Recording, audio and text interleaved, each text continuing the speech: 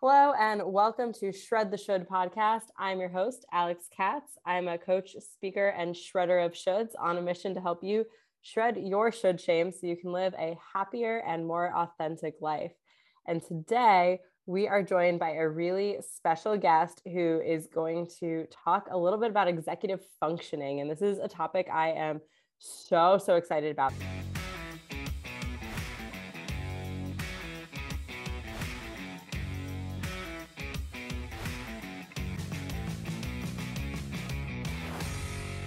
Without telling us what you do, tell us a little bit about who you are.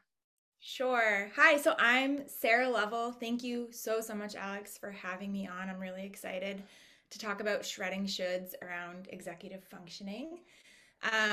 So I am an executive functioning coach. I'm also a social worker. But outside of my career titles or job titles, I am a dog mom to a beautiful pitty rescue named Georgia. I'm a New Englander through and through. I live in New Hampshire and love New England, but I'm also a traveler, adventurer. I like getting out, doing things around New England and around the world.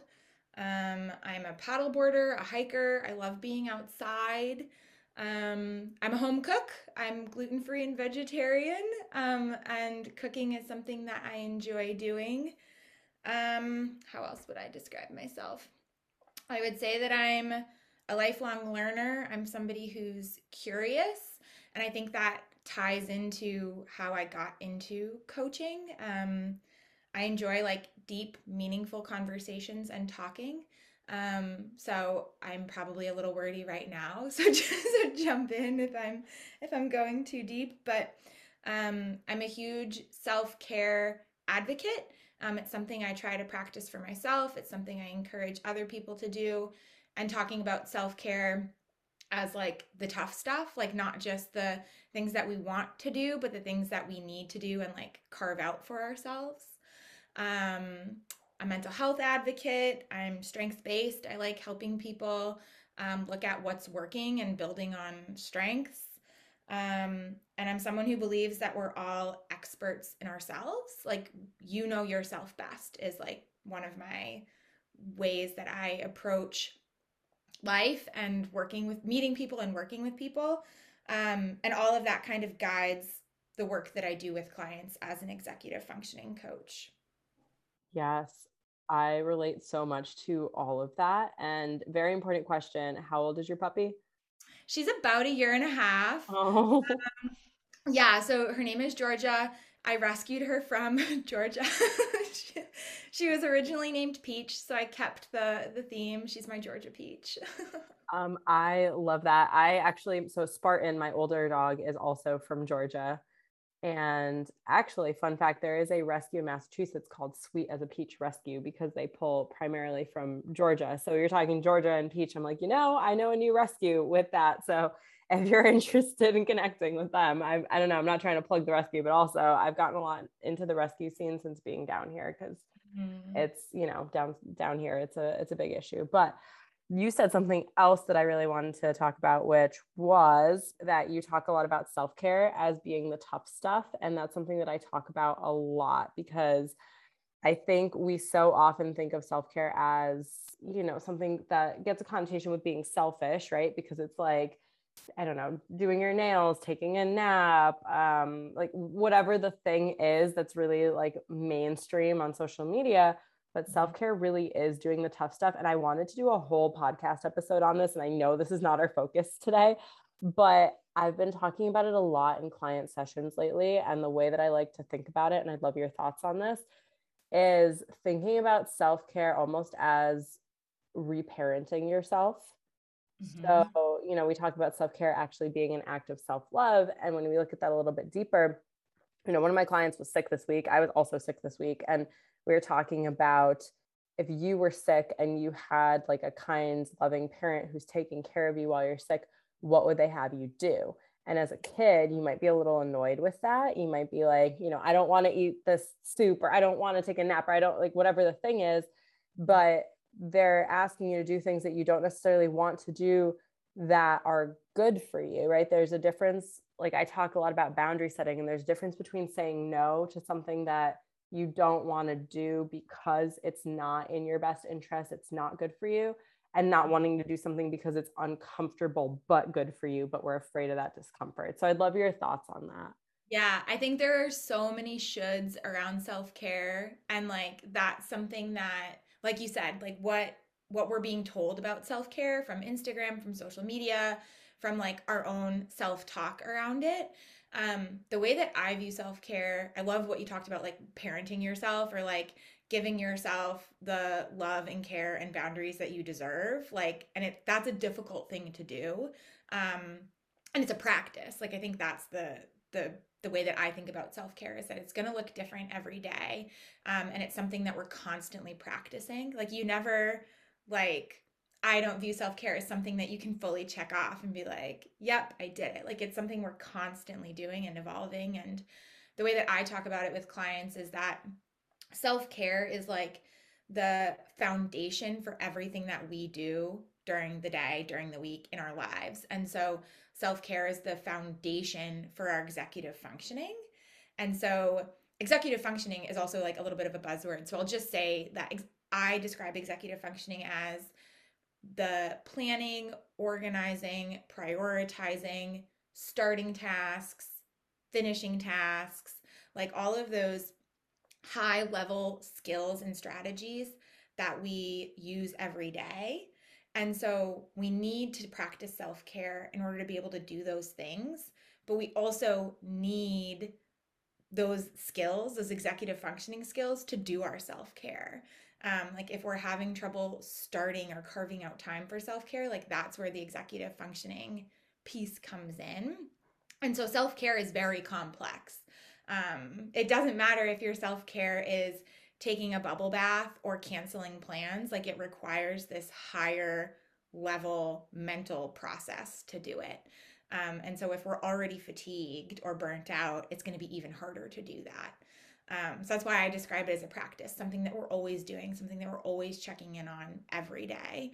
And listening to yourself around it, like not feeling like you should wake up and do a certain morning routine because that's what you're seeing on Instagram, or that like rest should look a certain way. Like it's whatever is best for you in that moment and in that day. You said so many good things there, and I'm just laughing about the shoulds around Instagram routines because so a really common one that you might hear is how you should make your bed every morning. That's Mhm. like the biggest. And I listen, I have not made my bed since 2010. And whatever people make Instagram posts about how you should make your bed, my friends always send them to me. And this happened this week where they're like, look, but I am a very productive human who has not made my bed since 2010, and that's okay. But I definitely can see in a lot of my clients where they'll see these Instagram routines or these Instagram self-care moments and say, wait, I should be doing that, I'm not doing that, what's wrong with me? And one of my friends was saying the same thing. She's like, I don't make my bed but I shower, and like that's okay, like that's her thing.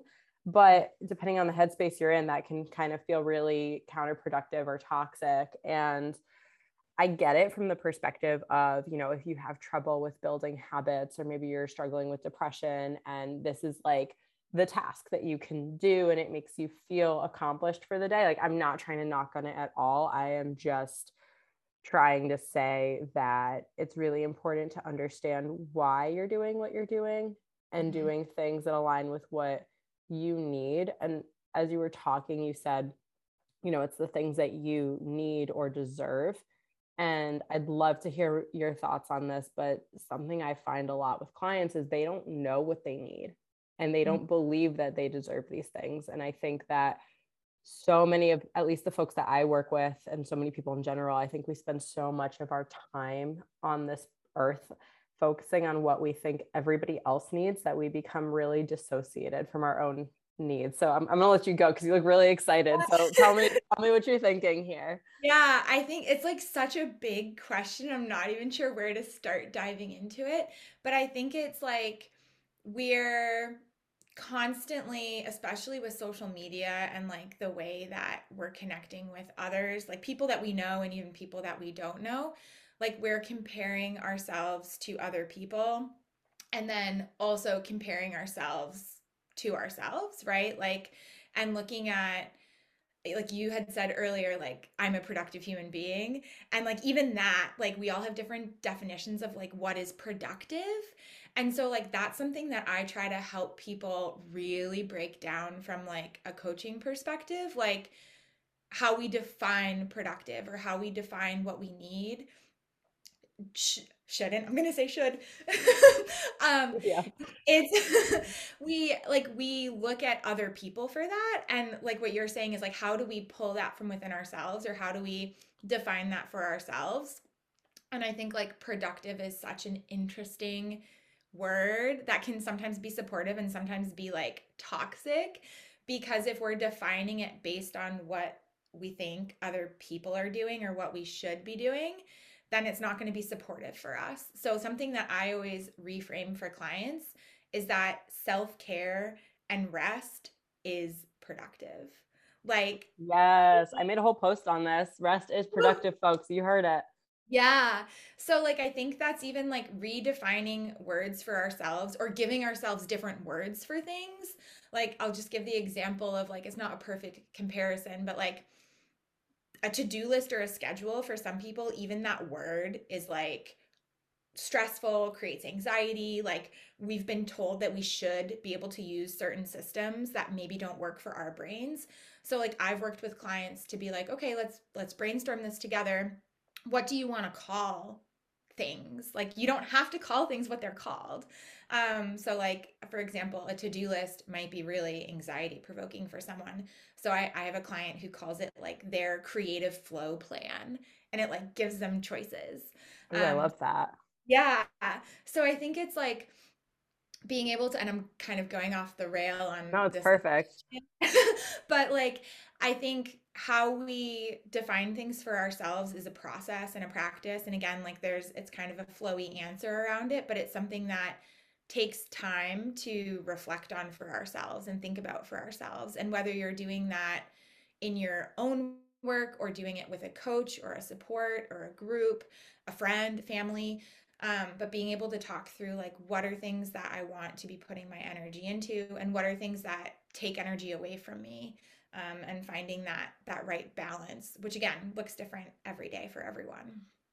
Yeah, I love that. And I think reframes are so important. That's something I'm trying to get everyone to do all the time because they really help shape how you handle stress, how you see the world, how you see your ability. So I love that. And the piece about constantly comparing yourself to others or yourself, where you think you should be, where you used to be, right? All of that, so, so true. And that's something I'm talking about with clients constantly. And that's why we have this podcast, right? So we can shred the should and the should shame, the shame that comes along with it for sure.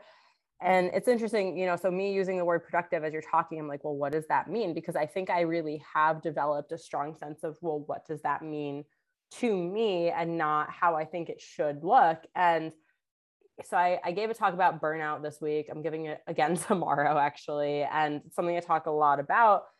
And this should be its own, I'm giving myself a should to remember to do this. It's its own podcast episode just on burnout. But like what we think burnout is a lot of the amount of hours that we're working, the amount of things that we're doing, what our job is doing to us. But what we don't realize is how much of burnout actually comes from internal factors like should shame, perfectionism, people pleasing, not meeting our needs, not living in alignment, right? Yeah.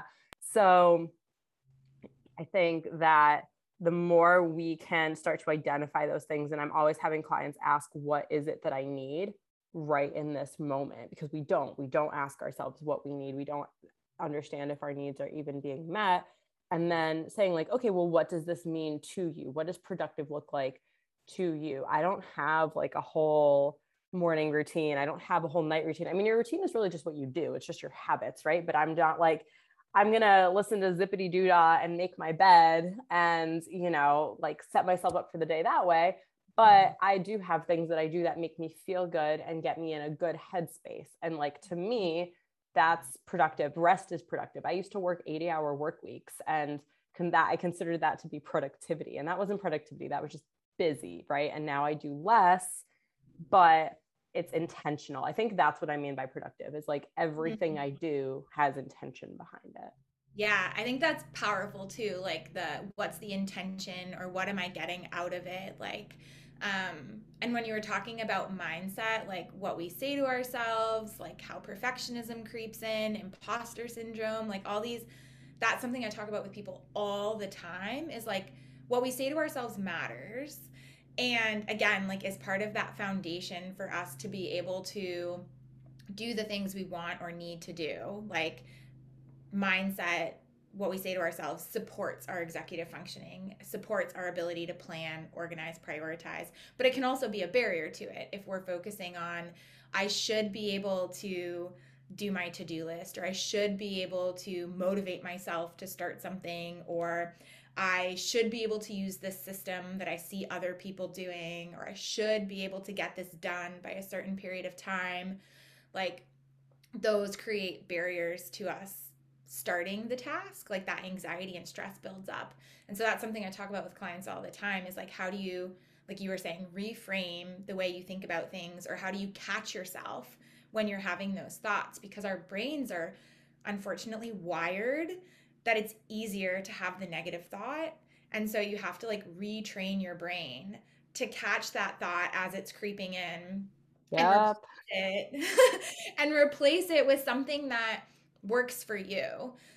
So like whether it's something that you're gonna say to support yourself starting, or a reminder for yourself. Like I always talk with people about like what's the smallest, most realistic step. Because if we think about the things that we want to do or need to do, oftentimes our brains go to the end result. And so we're thinking about like, what's it going to be like when it's done? Or what is it going to be like when I feel like I've been successful at it? And like, that can also be really overwhelming where we're like thinking about the big picture and not sure where to start, like how to break it down, how to like take that first step. So it's like this really complicated like web tangle of what we're saying to ourselves, how we're supporting ourselves with self-care, and then the strategies that we're using, whether they've been given to us or whether we're figuring them out for ourselves to support that process of starting things. Yeah, 100%. And this is something I work on a lot with clients too. And I'm curious about how you handle it. So, like, let's say you have a client who is struggling to take that first step, and there's a lot of fear of failure, right? And that's leading to a lot of procrastination. What would you do or say? How would you help them? Yeah. So, as an executive function coach, I am focusing on primarily the systems that people are using, right? So, what are things that are helping them keep track of things, break things down? Like, what systems are people using? And that's the executive functioning piece of it.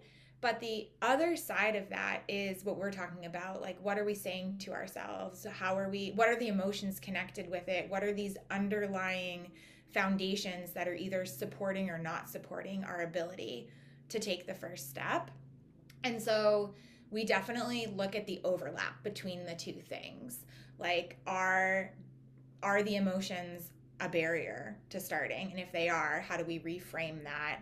How do we address that? And that's where I'm very clear with clients on like the boundary between coaching and therapy, because I think that's also a resource that everyone deserves. Like we deserve to have a mental health support if that's something that we are looking for. And so I talk with clients about the difference between coaching support and mental health therapy support. But there definitely is a piece of that I do as a coach. I have a master's in social work, so I do have a background in that counseling piece. So I'm very clear with clients on how it's different. Um, so we talk about it from a coaching perspective of what are the thoughts, what are the feelings, what can we reframe? And then we look at what are the systems that you're currently using. And how can we either build on systems that you already like or get rid of systems that aren't supporting you. So I think oftentimes people I'm working with, I work with college students, women who are newly diagnosed with ADHD in their 20s, 30s, 40s, or adults with ADHD or other um, other diagnoses that may be impacting their ability to do executive functioning tasks.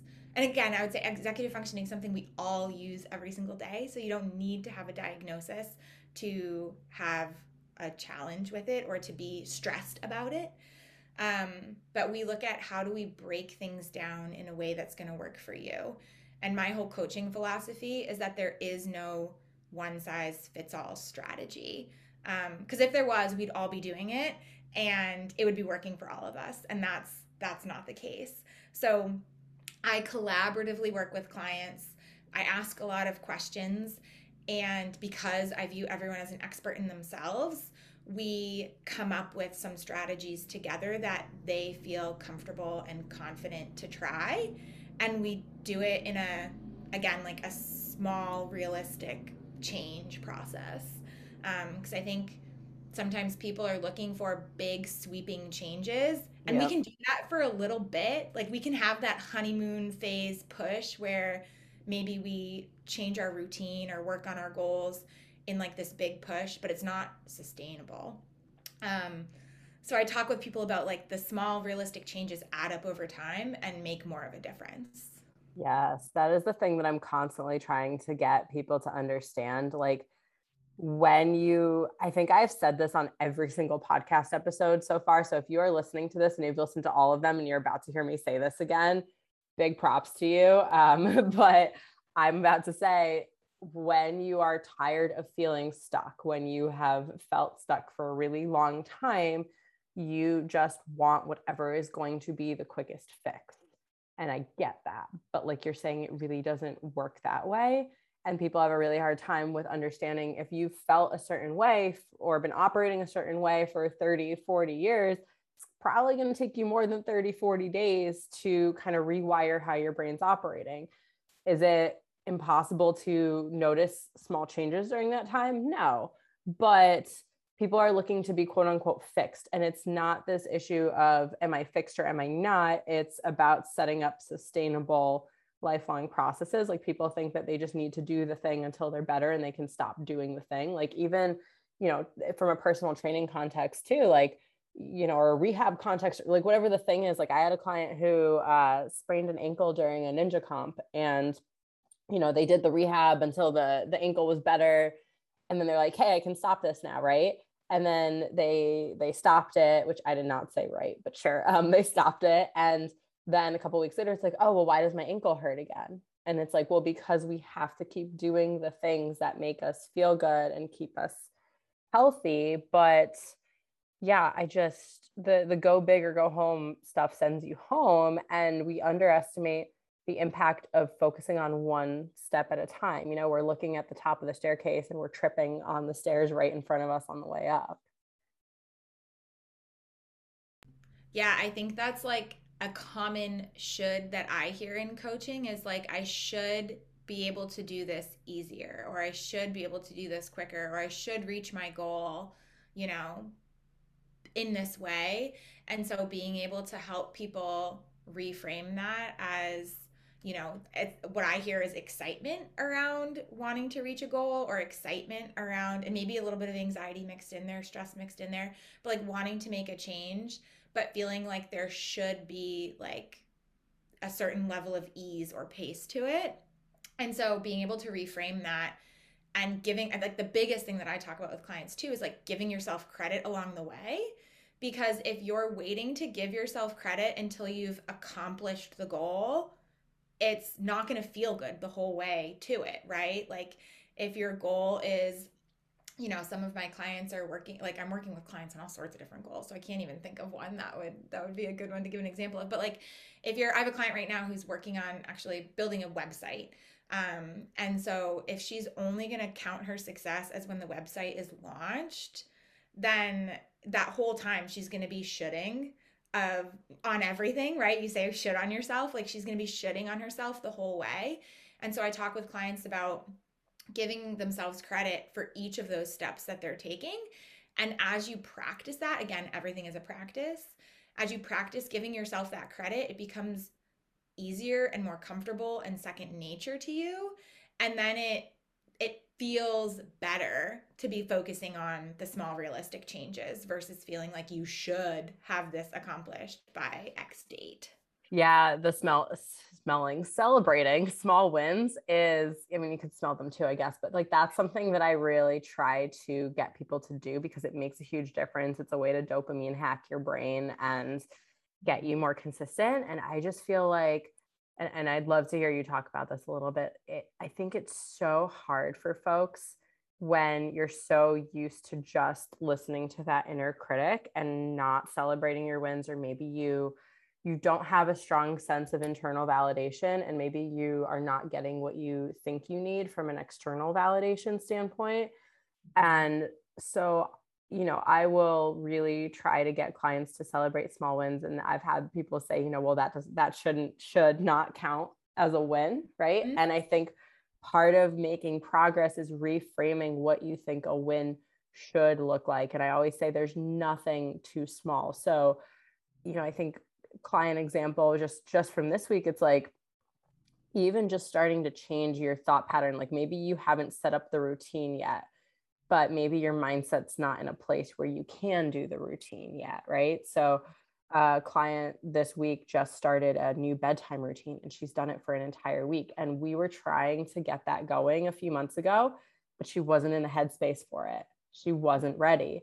And so I was like, did you celebrate the fact that you just did this all week? And she's like, no, because I should have been doing it this whole time. It doesn't feel like that big of a win. And I'm like, well, but were you able to do this before? And she's like, well, no. And I'm like, right. Because if it was easy for you, you would have been doing it. So the fact that you're doing it now is what counts, not that you think you should have, or, whatever that means. But the other win was that mentally you're in a place where this is even a possibility now. Yeah, I would add in another win in there is that recognizing when you're not ready or in the right space or in the right energy, however it fits or clicks for you to work on something, giving yourself credit for saying it's okay to not start this right now, or it's okay to start it, realize it's not the right task or goal for me to be focusing on right now, and stop. I had a client do that. We had started working on a planning her day, planning her week, like trying some different systems that would work for her. And she realized that it just wasn't the right time for her to try something new. And she came to the meeting and was like, I feel really bad because I don't want to tell you that I couldn't do this. And I was like, one, props to you for coming to this meeting and sharing that that's how you're feeling. And two, you should be celebrating that you noticed that for yourself and didn't push yourself. Because I think there's a time and a place where I talk about like supportive pushes. Like we do sometimes need that supportive push to take the next step, but sometimes we're not ready for the push, or the challenge isn't fitting into our lives in that time. And so that's a win to be able to say, now's not the right time. I'm not quitting, because I think that's also like a should mindset of like, if I don't start, I'm quitting. That's not true. It's setting a self-care boundary for yourself. Like, this isn't the right time for me, and I'm going to come up with another thing to focus on, or another plan for myself. Yeah, 100%. I'm glad that you brought that up. I totally agree. And I also feel like that is where a lot of the should shame comes in, is like, I should be able to do this. I should have been able to do this all along. Or yeah, fear of disappointing other people if you're not able to do it. And it's like, I'm helping you with this because this is what you feel like you need. And that can change. And if it's not the best thing for you in this moment, that is okay. And I think being able to recognize when we're not ready, I talk about it as non-judgmental awareness. And I think that humans tend to struggle with non-judgmental awareness. We lack the awareness because we're dissociating and we're just going through the motions, or we have the awareness and the awareness is attached to feelings of shoulds and shame and judgment. So even just being able to recognize, hey, this is not the time. And like you said, and I'm not going to feel any type of way about it. That's a huge, huge win. Because otherwise, what happens? You recognize it and you go through a spiral, you know? Mm-hmm. Yeah, yeah. And I think like that's also a lot of like societal shoulds too that come in. Like I work with a lot of college students as well. And sometimes students will realize like I'm in college because I thought I should be. Like this isn't quite what I'm looking for, or this doesn't align with my goals anymore. Like, right, goals can change. And so being able to name that, I think, is like huge. And then being able to recognize like what external pressure am I feeling, or what like external shoulds are coming my way. Because I think like Yeah. I listen to your podcast, and so like it's we talk a lot too about like the internal shoulds that we're feeling from ourselves, or that we're feeling like that we're maybe like absorbing from other people. But I think there's also sometimes really concrete shoulds that come from people in our lives, whether it's family or friends or coworkers. Um, I was and just about to bring that up. and so like that, like we're getting these like concrete, you should be working on this goal, or you should do this thing. And so then like navigating that for ourselves, I think like that's an equally challenging version of a should. Yeah, I want to talk about that a little bit because I see that come up in so many ways. So, you know, you're talking about college students. I worked in academic advising for a long time in higher ed. And, you know, that's something that I saw come up a lot is shoulds around grades, major, what you're getting involved with, career. But then I'm also seeing it come up now. You know, I do have clients that I work specifically on executive functioning skills with as well. And I'm just thinking about one of them who called me last week, really upset because they were saying how, you know, they are working on all this stuff and I'm seeing a lot of improvement, but their one of their parents does not believe in any sort of mental health, anything. So this is somebody who is also seeing a therapist and identifies with having things like depression, struggling with depression or ADHD, OCD, executive functioning stuff. And, you know, we've traced back, not doing therapy with this person, but we have traced back, you know, where this stems from. And it's funny because we actually grew up in the same town. We went to school together. And so seeing it kind of come back full circle. But this is a person who had very, very high expectations at home. And just the amount of pressure that they felt like they were under led to that shutdown and freeze response. And now as an adult, they're seeing that come out in, you know, day-to-day tasks. And so I've seen them make a lot of progress. I think they're doing great. And recently they actually decided to open up about it on Facebook. And they were like, hey, you know, this is something that I struggle with, but I'm still impressed with the fact that I'm able to do these things regardless. And I was like, yes, win. And I guess this person's parent saw it, and this is somebody in their 30s, and their parents saw it and just like came at them and was like, no, you shouldn't, you know, because they're seeing the parents seeing it as a reflection of them, right? Like, oh, my kid is struggling with this, what does that say about my parenting? And they're like, no, you should be able to just do these things. Like, why are you paying for somebody to clean your house? You should be able to do it yourself. Or why are you, you know, why does this take you so long? So there are a lot of shoulds, and that's something that we really had to sit with and navigate for them to continue making progress, because the default instinct was to be like, oh, well, my parent is saying I should be doing things this way. Let me scrap everything that I'm doing and do it the way that they want me to do it so that I can make them happy. Mm-hmm. But they've tried that, right? And that isn't working. So I'm curious about what you've seen or what tips you have.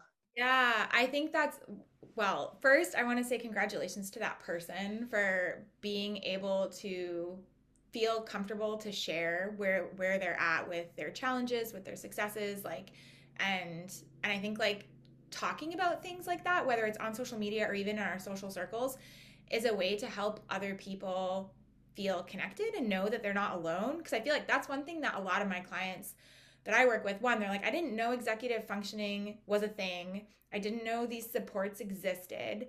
Um, I didn't know that like the reason that systems might not work for me is because because of my brain and like how like everyone's brain is different, right? Like there's no one way to do anything.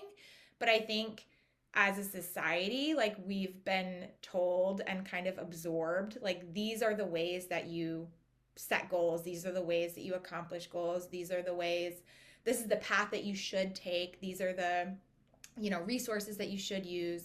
This is how long things should take, right? It should take 4 years to graduate college. Mm, Like those are all shoulds that we've internalized. And I think not maybe not all of us, but a lot of people have internalized those shoulds. And so to be able to one recognize that that exists is huge. Two, to be able to say that isn't a fit for me. It's good to be able to break out of that.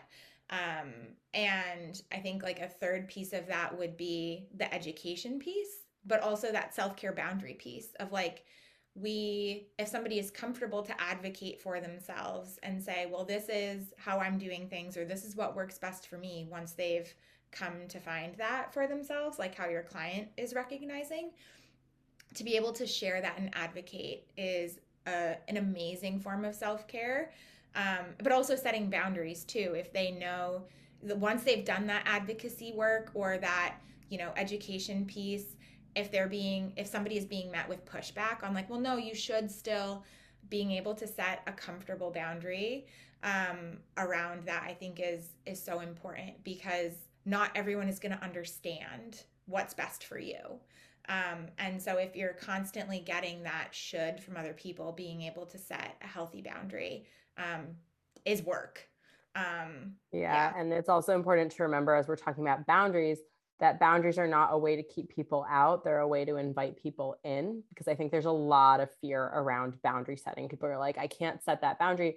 And I will also just say that your comfortability setting a boundary, some of it might be internal, but some of it might also have to do with the person that you're setting the boundary with, right? There's a lot of fear of like, if I set this boundary, this person will never talk to me again.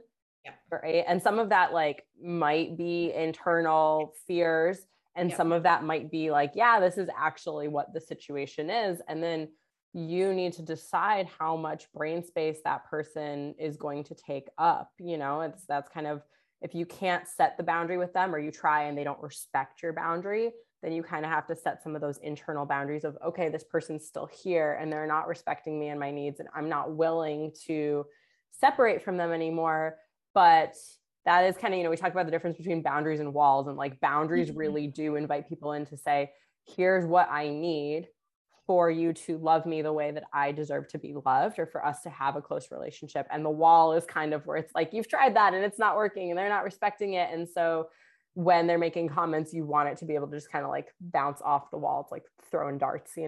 That's beautifully put. As you were that, I appreciate your description of that and like clarifying that too. When you were describing that, I was picturing a boundary as like a fence between 2 yards, and maybe it has a gate that you can choose when to open it. Like that's like, there might be times when the gate is open, there might be times when the gate is closed. And like boundary setting is hard. That's like that is a complex thing that we do. But I think like you had asked too, like, what are some things that I talk about with clients, or like, what are some tips around like when we're getting these external shoulds? And I think one thing that I talk about with a lot of clients is most people come to coaching because they're wanting some sort of a change, or they're recognizing that what they're doing isn't working.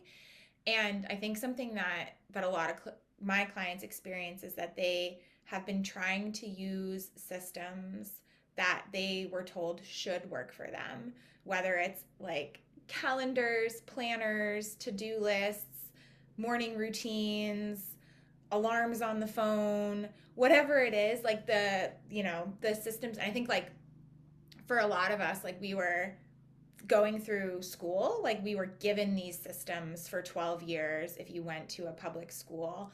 And so like we were told that these are the options that we have to be successful adults. And a lot of clients I work with have seen other people use those systems easily, and I'm putting air quotes around that, or with like basically like feeling like other people have this manual on how to do things, and the manual they got is in another language or doesn't translate for them. And so they're using systems that don't work for them and create even more stress because they're trying to use something that doesn't match for them. And so that's where I talk with people about it's okay and good to not use systems that everybody else is using, or it's okay and good to not be on the same path that other people are on. Like things are not linear necessarily. And so being able to recognize that there's ups and downs and ebbs and flows, and being able to provide that like self-talk support to ourselves is a practice as we're going through that. So as an executive function coach, I work with people around what are they saying to themselves around those things, and what can we design for them. And so all of my clients have different systems and things that they use, and there's no like one size fits all system, which I think is beautiful and important. Yeah, I love that. I think the self-talk, people hate this, but like it really comes back to the self-talk. It Like does. I'm constantly talking about it and it's like, no, but what else? It's kind of like when I work with nutrition coaching clients and it's like, well, what we need to do is change your relationship with food and we need to probably increase your protein intake. These are blanket statements right now, but that's usually what it is. And it's people don't want that. They're like, no, but I need a meal plan. Give me a meal plan. And I'm like, well, one, legally, I can't do that. Two, I'm not going to do that because that doesn't change your relationship with yourself and with food. And like, ultimately we got to look at the stress and the boundaries and like all these things. It's not about the meal plan. And it's kind of the same thing here where so much of everything comes down to your self-talk. And I'm constantly teaching people about what my version of it, right? The villain thoughts and the hero thoughts, and how can we get you using more hero thoughts? And people just kind of roll their eyes at it. And I did too when I first started, but it works. And like now I think in hero thoughts and I didn't used to. And we have to really challenge ourselves when the shoulds come up, when the villain thoughts come up. And yeah, part of that is the systems piece. You know, if this makes anybody feel better listening to this, I've struggled with systems that I think I should be using for a long time until I started saying, well, what is it that I need? What do I need? What works for me? So when I started my business, it was like, you should use QuickBooks for accounting. And I downloaded QuickBooks and I was paying for it and I hated it. I like looked at it and my brain was like, no. And then somebody was like, here's a template for a spreadsheet that you can do on Excel. And I tried it and I was like, no. And then here's the thing you can do to track. And it wasn't working. And it was the same thing when I was doing advising. I was such a good advisor, but I struggled with the back end, stuff that you had to put into the system.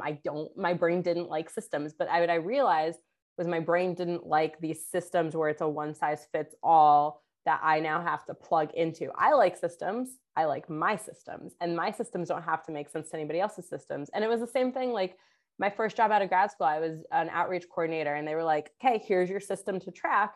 And it's like, I tripled the number of schools that we brought our suicide prevention program to within the first year. Like I was good at my job, but it annoyed everyone so much because they would look at my spreadsheet and they couldn't figure out what the hell I was doing because again, I'm taking notes and tracking and recording the way that my brain works. But you know what? Like it doesn't matter if you don't understand it, as long as I fix it before I, leave the job so other people can understand it. It doesn't matter because I was really damn good at my job. But we like to put people in boxes and say, this is how it should look for it to be quote unquote right. But what is that? It's like math class where it's like, show your work. Everybody's work is going to be different. So what does that mean?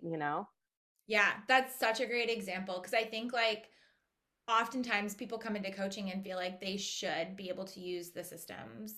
And like to your point, it's whatever system is going to work right for you, that's the right system. And I think like that's one of my pet peeves about social media, like love it, hate it combination around people sharing ideas on social media or systems on social media is that people say like this is the one size fits all way to plan your day, or this is the one size fits all way to manage your time, or this is the one size fits all way to make a to-do list. And I think that is like a toxic thing that we have of like this is the one way to do it, or this worked for this is my biggest pet peeve when people say this worked for me And so it'll work for you. Like I think that, and for some people it might, like you might hear what other people are doing and be like, oh, that's cool, I'm gonna try it. And if it works for you, that's awesome. But if you try it and it doesn't work for you, that's fine. Like you should give yourself credit for trying something and then be ready to move on to the next thing to try, like how you said, trying different systems for Quicken, Excel, like, and then eventually creating a system that like made the most sense to your brain. And I talked, like you had mentioned, we talked about burnout earlier. Like that's where the burnout can happen if our self-talk is like, this should be working, or I should figure this out, or it should be easier. Yeah, or there's an expectation around how many times you should try something before you get it to work. That's Mm-hmm. another big one because I'm always talking about process versus abilities. Like if you try something one time and it doesn't work, it's like, well, I'm not meant to do this thing. I sucked. It's over. I'm done. And then like maybe I get you to try it a second time, you know, or you decide to try it a second time and it's like, oh, I've already tried it twice. Like that's it, never again. Do you make it to a third time, a fourth time, a fifth time? And if your expectation is it should only take you one try or two tries, and you've had to try like 5 or 6 things, then there's so much internal shame around that's also leading to burnout, you know? Yeah, I talk with people a lot too about like checking in with their energy and like where are you at energy wise? Like, are you in the right space to try this right now? And we talk about like having different buckets of like things, tasks I do when I have low energy, or tasks I do when I have high energy, or Yeah. introvert energy, or extrovert energy, or creative energy, or like boring admin task energy, or if you love admin tasks, exciting admin tasks energy. But like having these different categories of things when you're thinking about working on something, because maybe it's on your schedule that you should do your emails in the morning, but that's not where your energy is at. And so being able to check in with yourself and say, okay, I am not in a space to try a new system right now, or I'm not in a space to do admin tasks right now. This is where my energy is at. So I'm going to shift my plan and feel good about that. Yep, that is the biggest thing. When people ask me what I do to be quote unquote productive, that's the biggest thing is I have stopped trying to force circles into squares, you know, and Mm. I know that that's hard when you work for somebody else and maybe you have meetings at designated times or tasks that need to be done by a certain time, but I think that there are small ways because I'm just anticipating somebody listening to this and being like, yeah, but like easy for you to say when you work for yourselves. And but we've also done the thing where we've worked for other people, right? And so much of that comes down to what are small ways where you can meet your needs and figure out what it is you need and when throughout the day, even when there's those pieces that are out of your control, you know?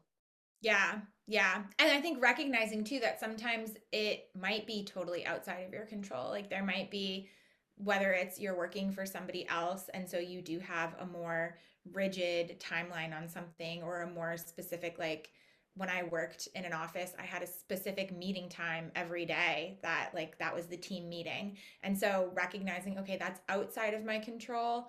Where do I have flexibility and control around Yep. that?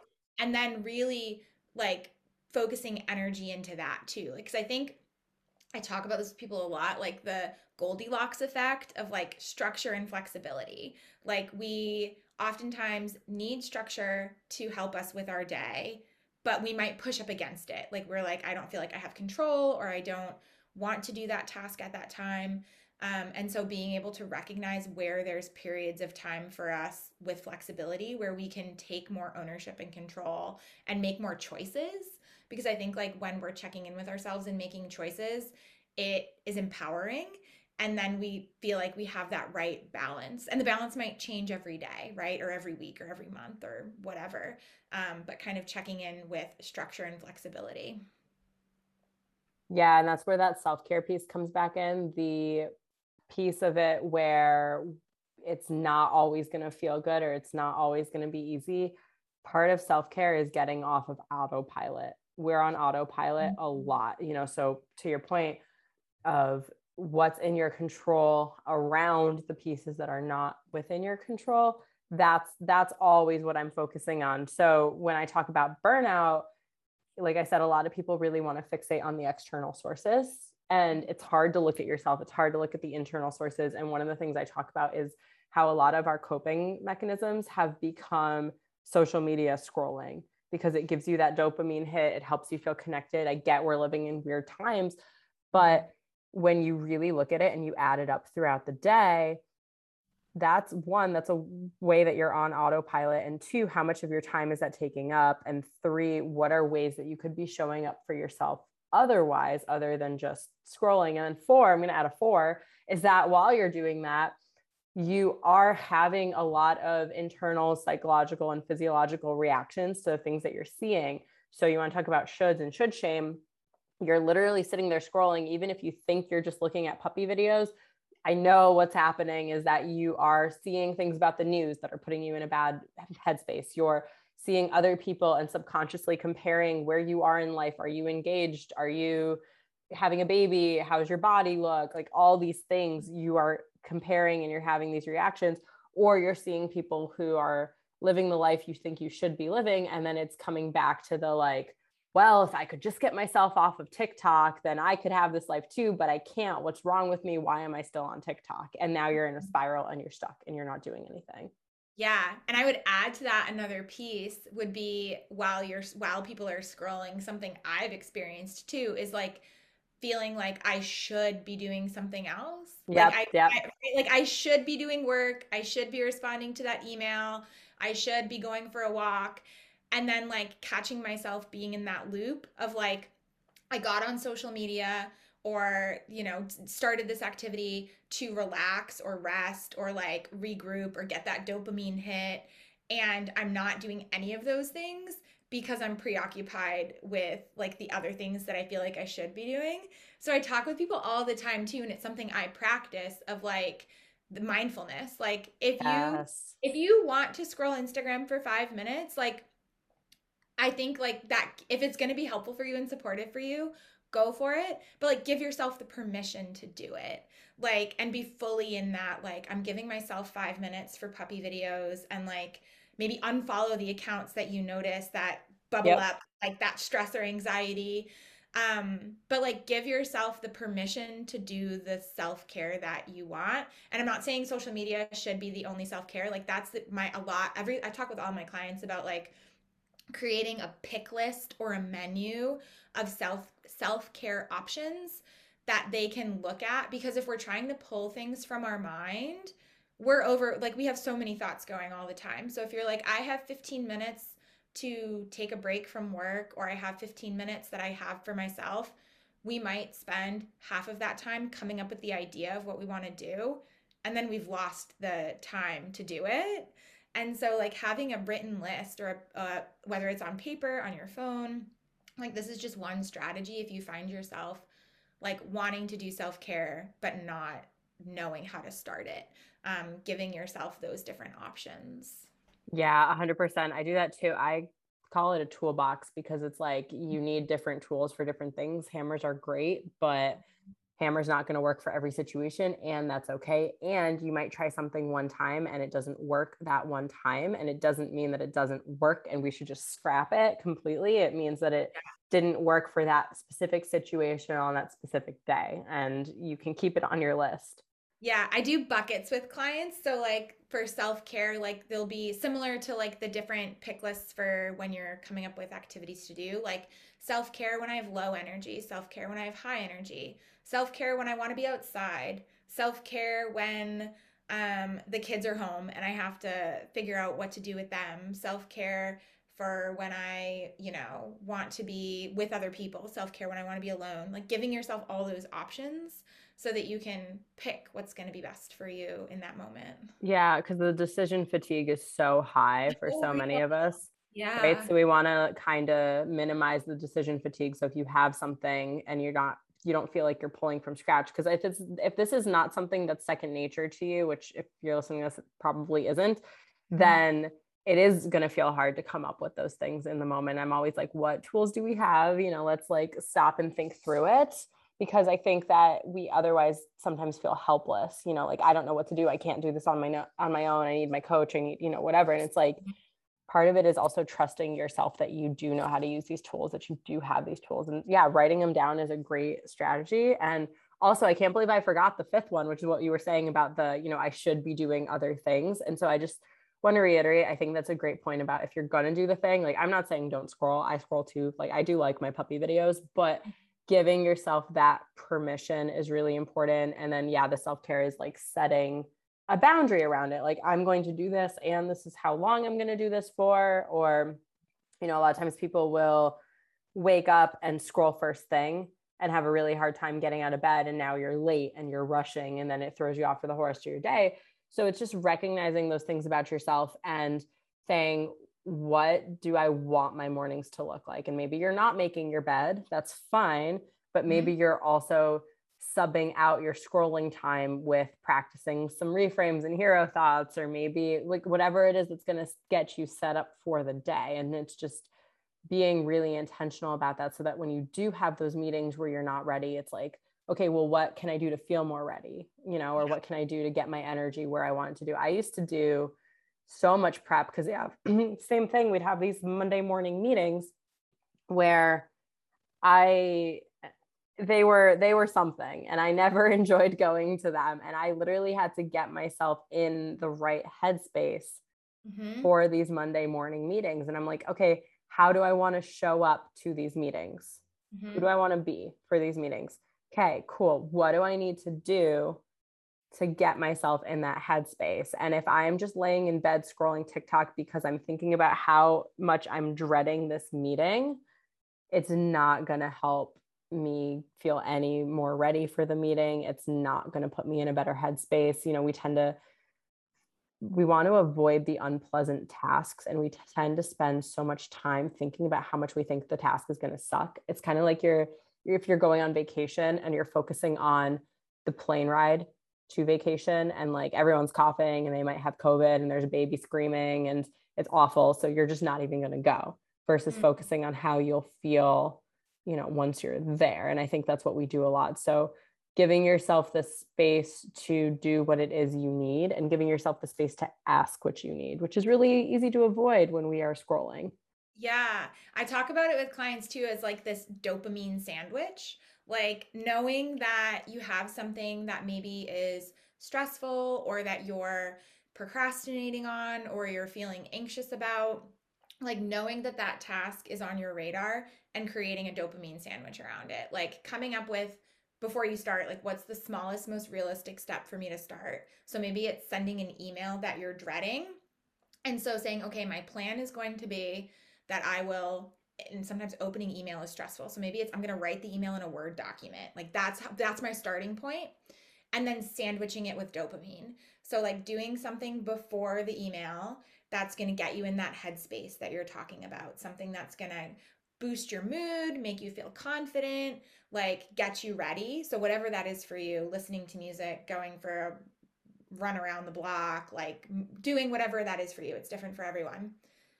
Doing the email or task that you're feeling stressed about, and then doing another dopamine task at the end to basically reward yourself for taking that step.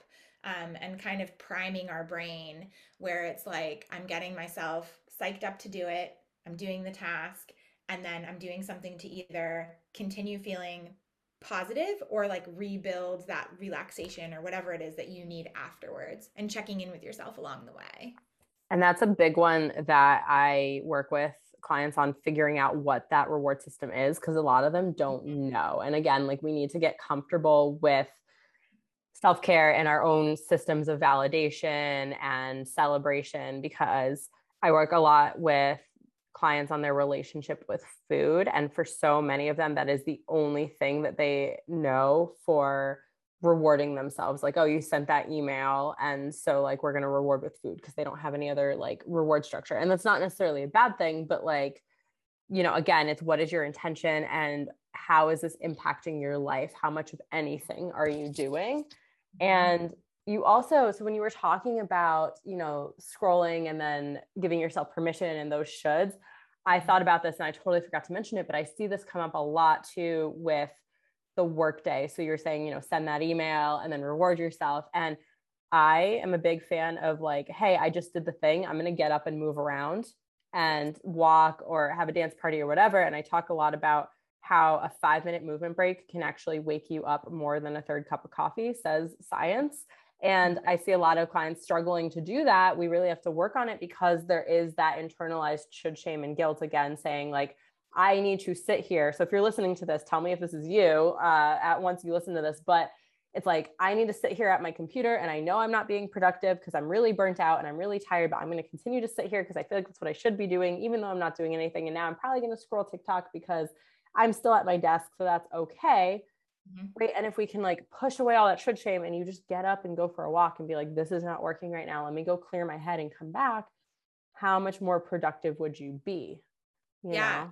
There's a phrase that I've heard, move a muscle, change a thought. And so exactly what you're saying, like if you're feeling mentally stuck, like chances are you're physically stuck, like you're sitting at the thing feeling stuck. And so if you get up and move, that's an amazing example of like changing your environment, changing your thought process, giving yourself physical space to create mental space to reframe that, and then coming back or even working. I tell people all the time, if you have the ability to work in a different space, whether it's a different room, a different building, even like I talked about like moving your laptop and sitting on the floor for 5 minutes, like whatever it is, whatever space you have, being able to change your physical environment can help change how you think about things too. It's not going to solve, it's not like a problem solver that moving is not going to change, it's not going to solve everything, but it can be for some people one piece of the puzzle. Yeah. And that's also where we got to get rid of the idea of like, oh, I should be able to just work at this desk like this for, you know, like if whatever works for you. I'm always like, I'm standing right now, later I'll be sitting on the couch, I'll be sitting on the floor, I'll be sitting in the kitchen, like whatever. I'm constantly moving around. And I was thinking about something else that you said about, doing the task. So small reward task and then small reward. Again, another example of where we have to get rid of those shoulds. In the online coaching space, something I hear a lot of, or in the self-development world, is, have you ever heard of eat the frog? Yes. Yeah. Right. And so the idea behind that is that you do the hardest task of the day first. Mm-hmm. And so I am not somebody that likes eating the frog. It doesn't work for me. But I remember when I got really into personal development, I'm like, oh, this is the thing that they say that you should do. You should do the hardest task of the day first. And so then I end up sitting there in freeze mode doing nothing because my brain was not ready to eat the frog. I needed to eat like all sorts of other things first before the frog. And once I really embraced that, that's where my quote unquote productivity really started to shine, you know? Yeah, that's exactly why I talk with people about like that intuitive planning and like asking yourself, again, a practice, but like, where am I at right now? If you have the flexibility in your day, or like where you can say, where is my energy? What am I feeling connected to? Starting with that and building momentum. For some people, eating the frog might work, and like that's great. But if that's the only thing that we're hearing, or that's the only thing that we're feeling like we should do, then it creates that stress and like negative mindset that we're talking about. So like again, it's a practice to check in with yourself, and say, what is it that I need right now, or what is it that's the best fit for me right now, and recognizing that it changes all the time. Like each day won't look the same. Like I don't start my day every day the same way because I wake up and feel different. And so like I give myself permission to do that and say it's okay if I don't check my emails first thing because that's not where I was at this morning. Like that's okay. Yes, that with literally everything. Like even, workouts, your body's not going to feel the same day to day, right? You're not going to have the same nutritional needs day to day. You're not going to be in the same headspace, and really checking in with yourself and saying, what is going on? I have coaches in my program talk about cycle syncing a lot because we, especially the women who are listening to this, like a lot of times we don't understand our own cycle. We don't understand our own hormones. And then we've been taught that we need to be able to override constantly. We live in a world of overriding, and there's only so long that you can override for. That doesn't come without consequences. All of us who have been like, I am the most busy and productive human ever, and then been like, oh my gosh, why am I suddenly sick all the time? Like there is a link there. We're not meant to be overriding, but I think again, there's so much shame as to like, well, I was able to do this yesterday. Why can't I do this today? Or I don't feel up to something. And it's like, give yourself that permission. You are not the same day to day. And that's part of what is so beautiful about you, you know? Exactly. Yeah, I think that's that comparing ourselves to ourselves challenge. And like it's again, I'm a broken record on like it's always a practice. Like it's something that we do every day or every week or every period of time to kind of check in with ourselves and see where we're at and then give ourselves credit. And giving ourselves credit will also look different. Like sometimes it might be giving ourselves more credit along the way, and which I think is a, you know, as we've talked about, a really good practice. And that might feel really supportive one day and the next day it might not feel the same. And so again, just being mindful that it's a practice. It takes time to keep giving yourself credit. Yeah, 100%. So I'm curious. I always ask this question for folks who come on here. I want to know, what is the biggest should that you've ever shred? Ooh, that is a good one. Um, the biggest should I've ever shred. I think this is like a general should that I am constantly working on shredding is that I should know how to do things. Like in my business. Like that I should be able to figure things out on my own. And so that's something that I'm constantly being mindful of. And again, it's a practice. But being more comfortable asking for help or being more comfortable reaching out to work with, like I work with a business coach, or Googling things that I feel like I should be able to figure out how to use this like payment system, right? Like that I don't need, I shouldn't, there's no reason that I should know how to do all of these things, but like this just internal dialogue of I should know how to run my business. Um, and I don't have a business background. Like I have a social work background.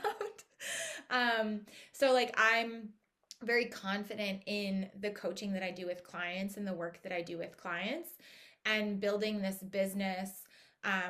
I joked with my business coach, like I didn't realize I was building a business until I was like, oh wow, like this is something that I ended up leaving my full-time job and being fully self-employed in January of this year. And so being able to talk that through of like it takes time to learn these things and I shouldn't feel the need, like I shouldn't feel like I should know everything. So being able to get support from somebody, from communities, and being able to be comfortable asking for help, I think has been like the biggest should that I'm constantly working on. Yeah, and that's a great reframe, and one that we always have to be working on is that asking for help is a sign of strength, right? Yeah. And we don't know what we don't know. We're not meant to know everything. And I mean, yeah, since becoming a coach, I've invested in coaches too. And it's like, we can't expect people to understand why they need us, you know, and how we can help if we struggle with understanding that we also need help from other people. And that's where community comes in. Also, shout out to your business coach, who's one of my really good friends and an awesome business coach, Kristen Mann, who also has a podcast. I just wanted to shout her out in here because I think that's awesome. And yeah, I mean, I'm sure she'd be one of the first people to tell you. It's like you know, she's a designer, she's a graphic designer too, right? And like, I don't, design is not my thing. Like that's just, it's, I'm like, show me something that I can color inside the lines. Don't ask me to create it. Mm-hmm. And I'm constantly asking her for help because that's not in my wheelhouse. And that frees up brain space for me to do the things that are really aligned with what I'm good at, which is the coaching. And same for you, you know? Yeah, that's such a good way of putting it that like asking for help, one, it's a strength, and two, it frees up brain space. Like I had not thought about it in terms of like freeing up brain space, but it definitely is like when you have all of those things swirling in your head, to be able to ask somebody to process it with you or ask somebody to problem solve it with you or ask somebody to support you on it or just asking somebody to listen. Like that creates space, definitely for me. That is something that I've experienced. And yes, Kristen Mann is amazing. um, yeah, I was on her podcast earlier in the year, or it might have even been last year. And that's, we joked about how I didn't even realize that I was building a business, like that I like Mm, accidentally got into this as my like full-time thing. And I think that was also part like a should that I maybe didn't realize until I'm talking about it right now. Like I thought a business should look a certain way. And so I didn't fit that mold, and like I didn't have that educational background. And so I was like, oh no, I'm not right now. It's still a side hustle, or it's still like maybe one day it'll be something that's like a business. But even until recently, I didn't call what I was doing like a business because I didn't think it fit that. So again, like just being mindful of like that's a should that I've been shredding around, like mm. what should my business look like? What should I feel like about my business, and allowing myself to like feel those things. Yeah, for sure. Yeah. And it's constantly evolving. I've been doing this for full time for 2 years, and it's evolving every week, you know? Mhm. And I think that's okay. That's Yeah, totally it's fine. good. And Yeah. yeah, and you're going to feel differently about your business, and I'm going to feel about my business, and that's okay. So before we wrap up, I just want to know what final piece of advice or should shredding that you would like to share with those listening? Ooh, that's a big question. So I would say I think like the takeaway that I would want people to have from this discussion and from the work that I do as an executive function coach is that there's no one right way to work towards your goals. And so I think that's been something that we've talked about a lot in terms of like comparing ourselves to others, comparing ourselves to ourselves, looking at systems that we feel like we should be able to use. Um, so like there's no one way to work towards your goals. And I think like another takeaway that I would want people to have is that self-care and mindset, which I know is what you talk about all the time and what I talk about all the time. Self-care and mindset are the foundation for us to be able to do the things that we want to do and need to do. And so prioritizing that, I think if it's not already something that is part of a practice, that's something that I would encourage people to do. I wouldn't say they should, but I would encourage people to think about what does that look like for them, and how can that support them. Yes, I love it. That's a perfect place for us to say thank you so much for you being here and for everyone listening. And yeah, you have some, I'm not going to call it homework, but some things to think about for this week, right? And this is what I do with my clients too, is what does that look like for you? And I think that's a perfect question for us to leave off with that I would love for folks to consider. So thank you so much. And if people want to find you, I will link your Instagram in the description of this podcast episode, and we'll see everyone next time.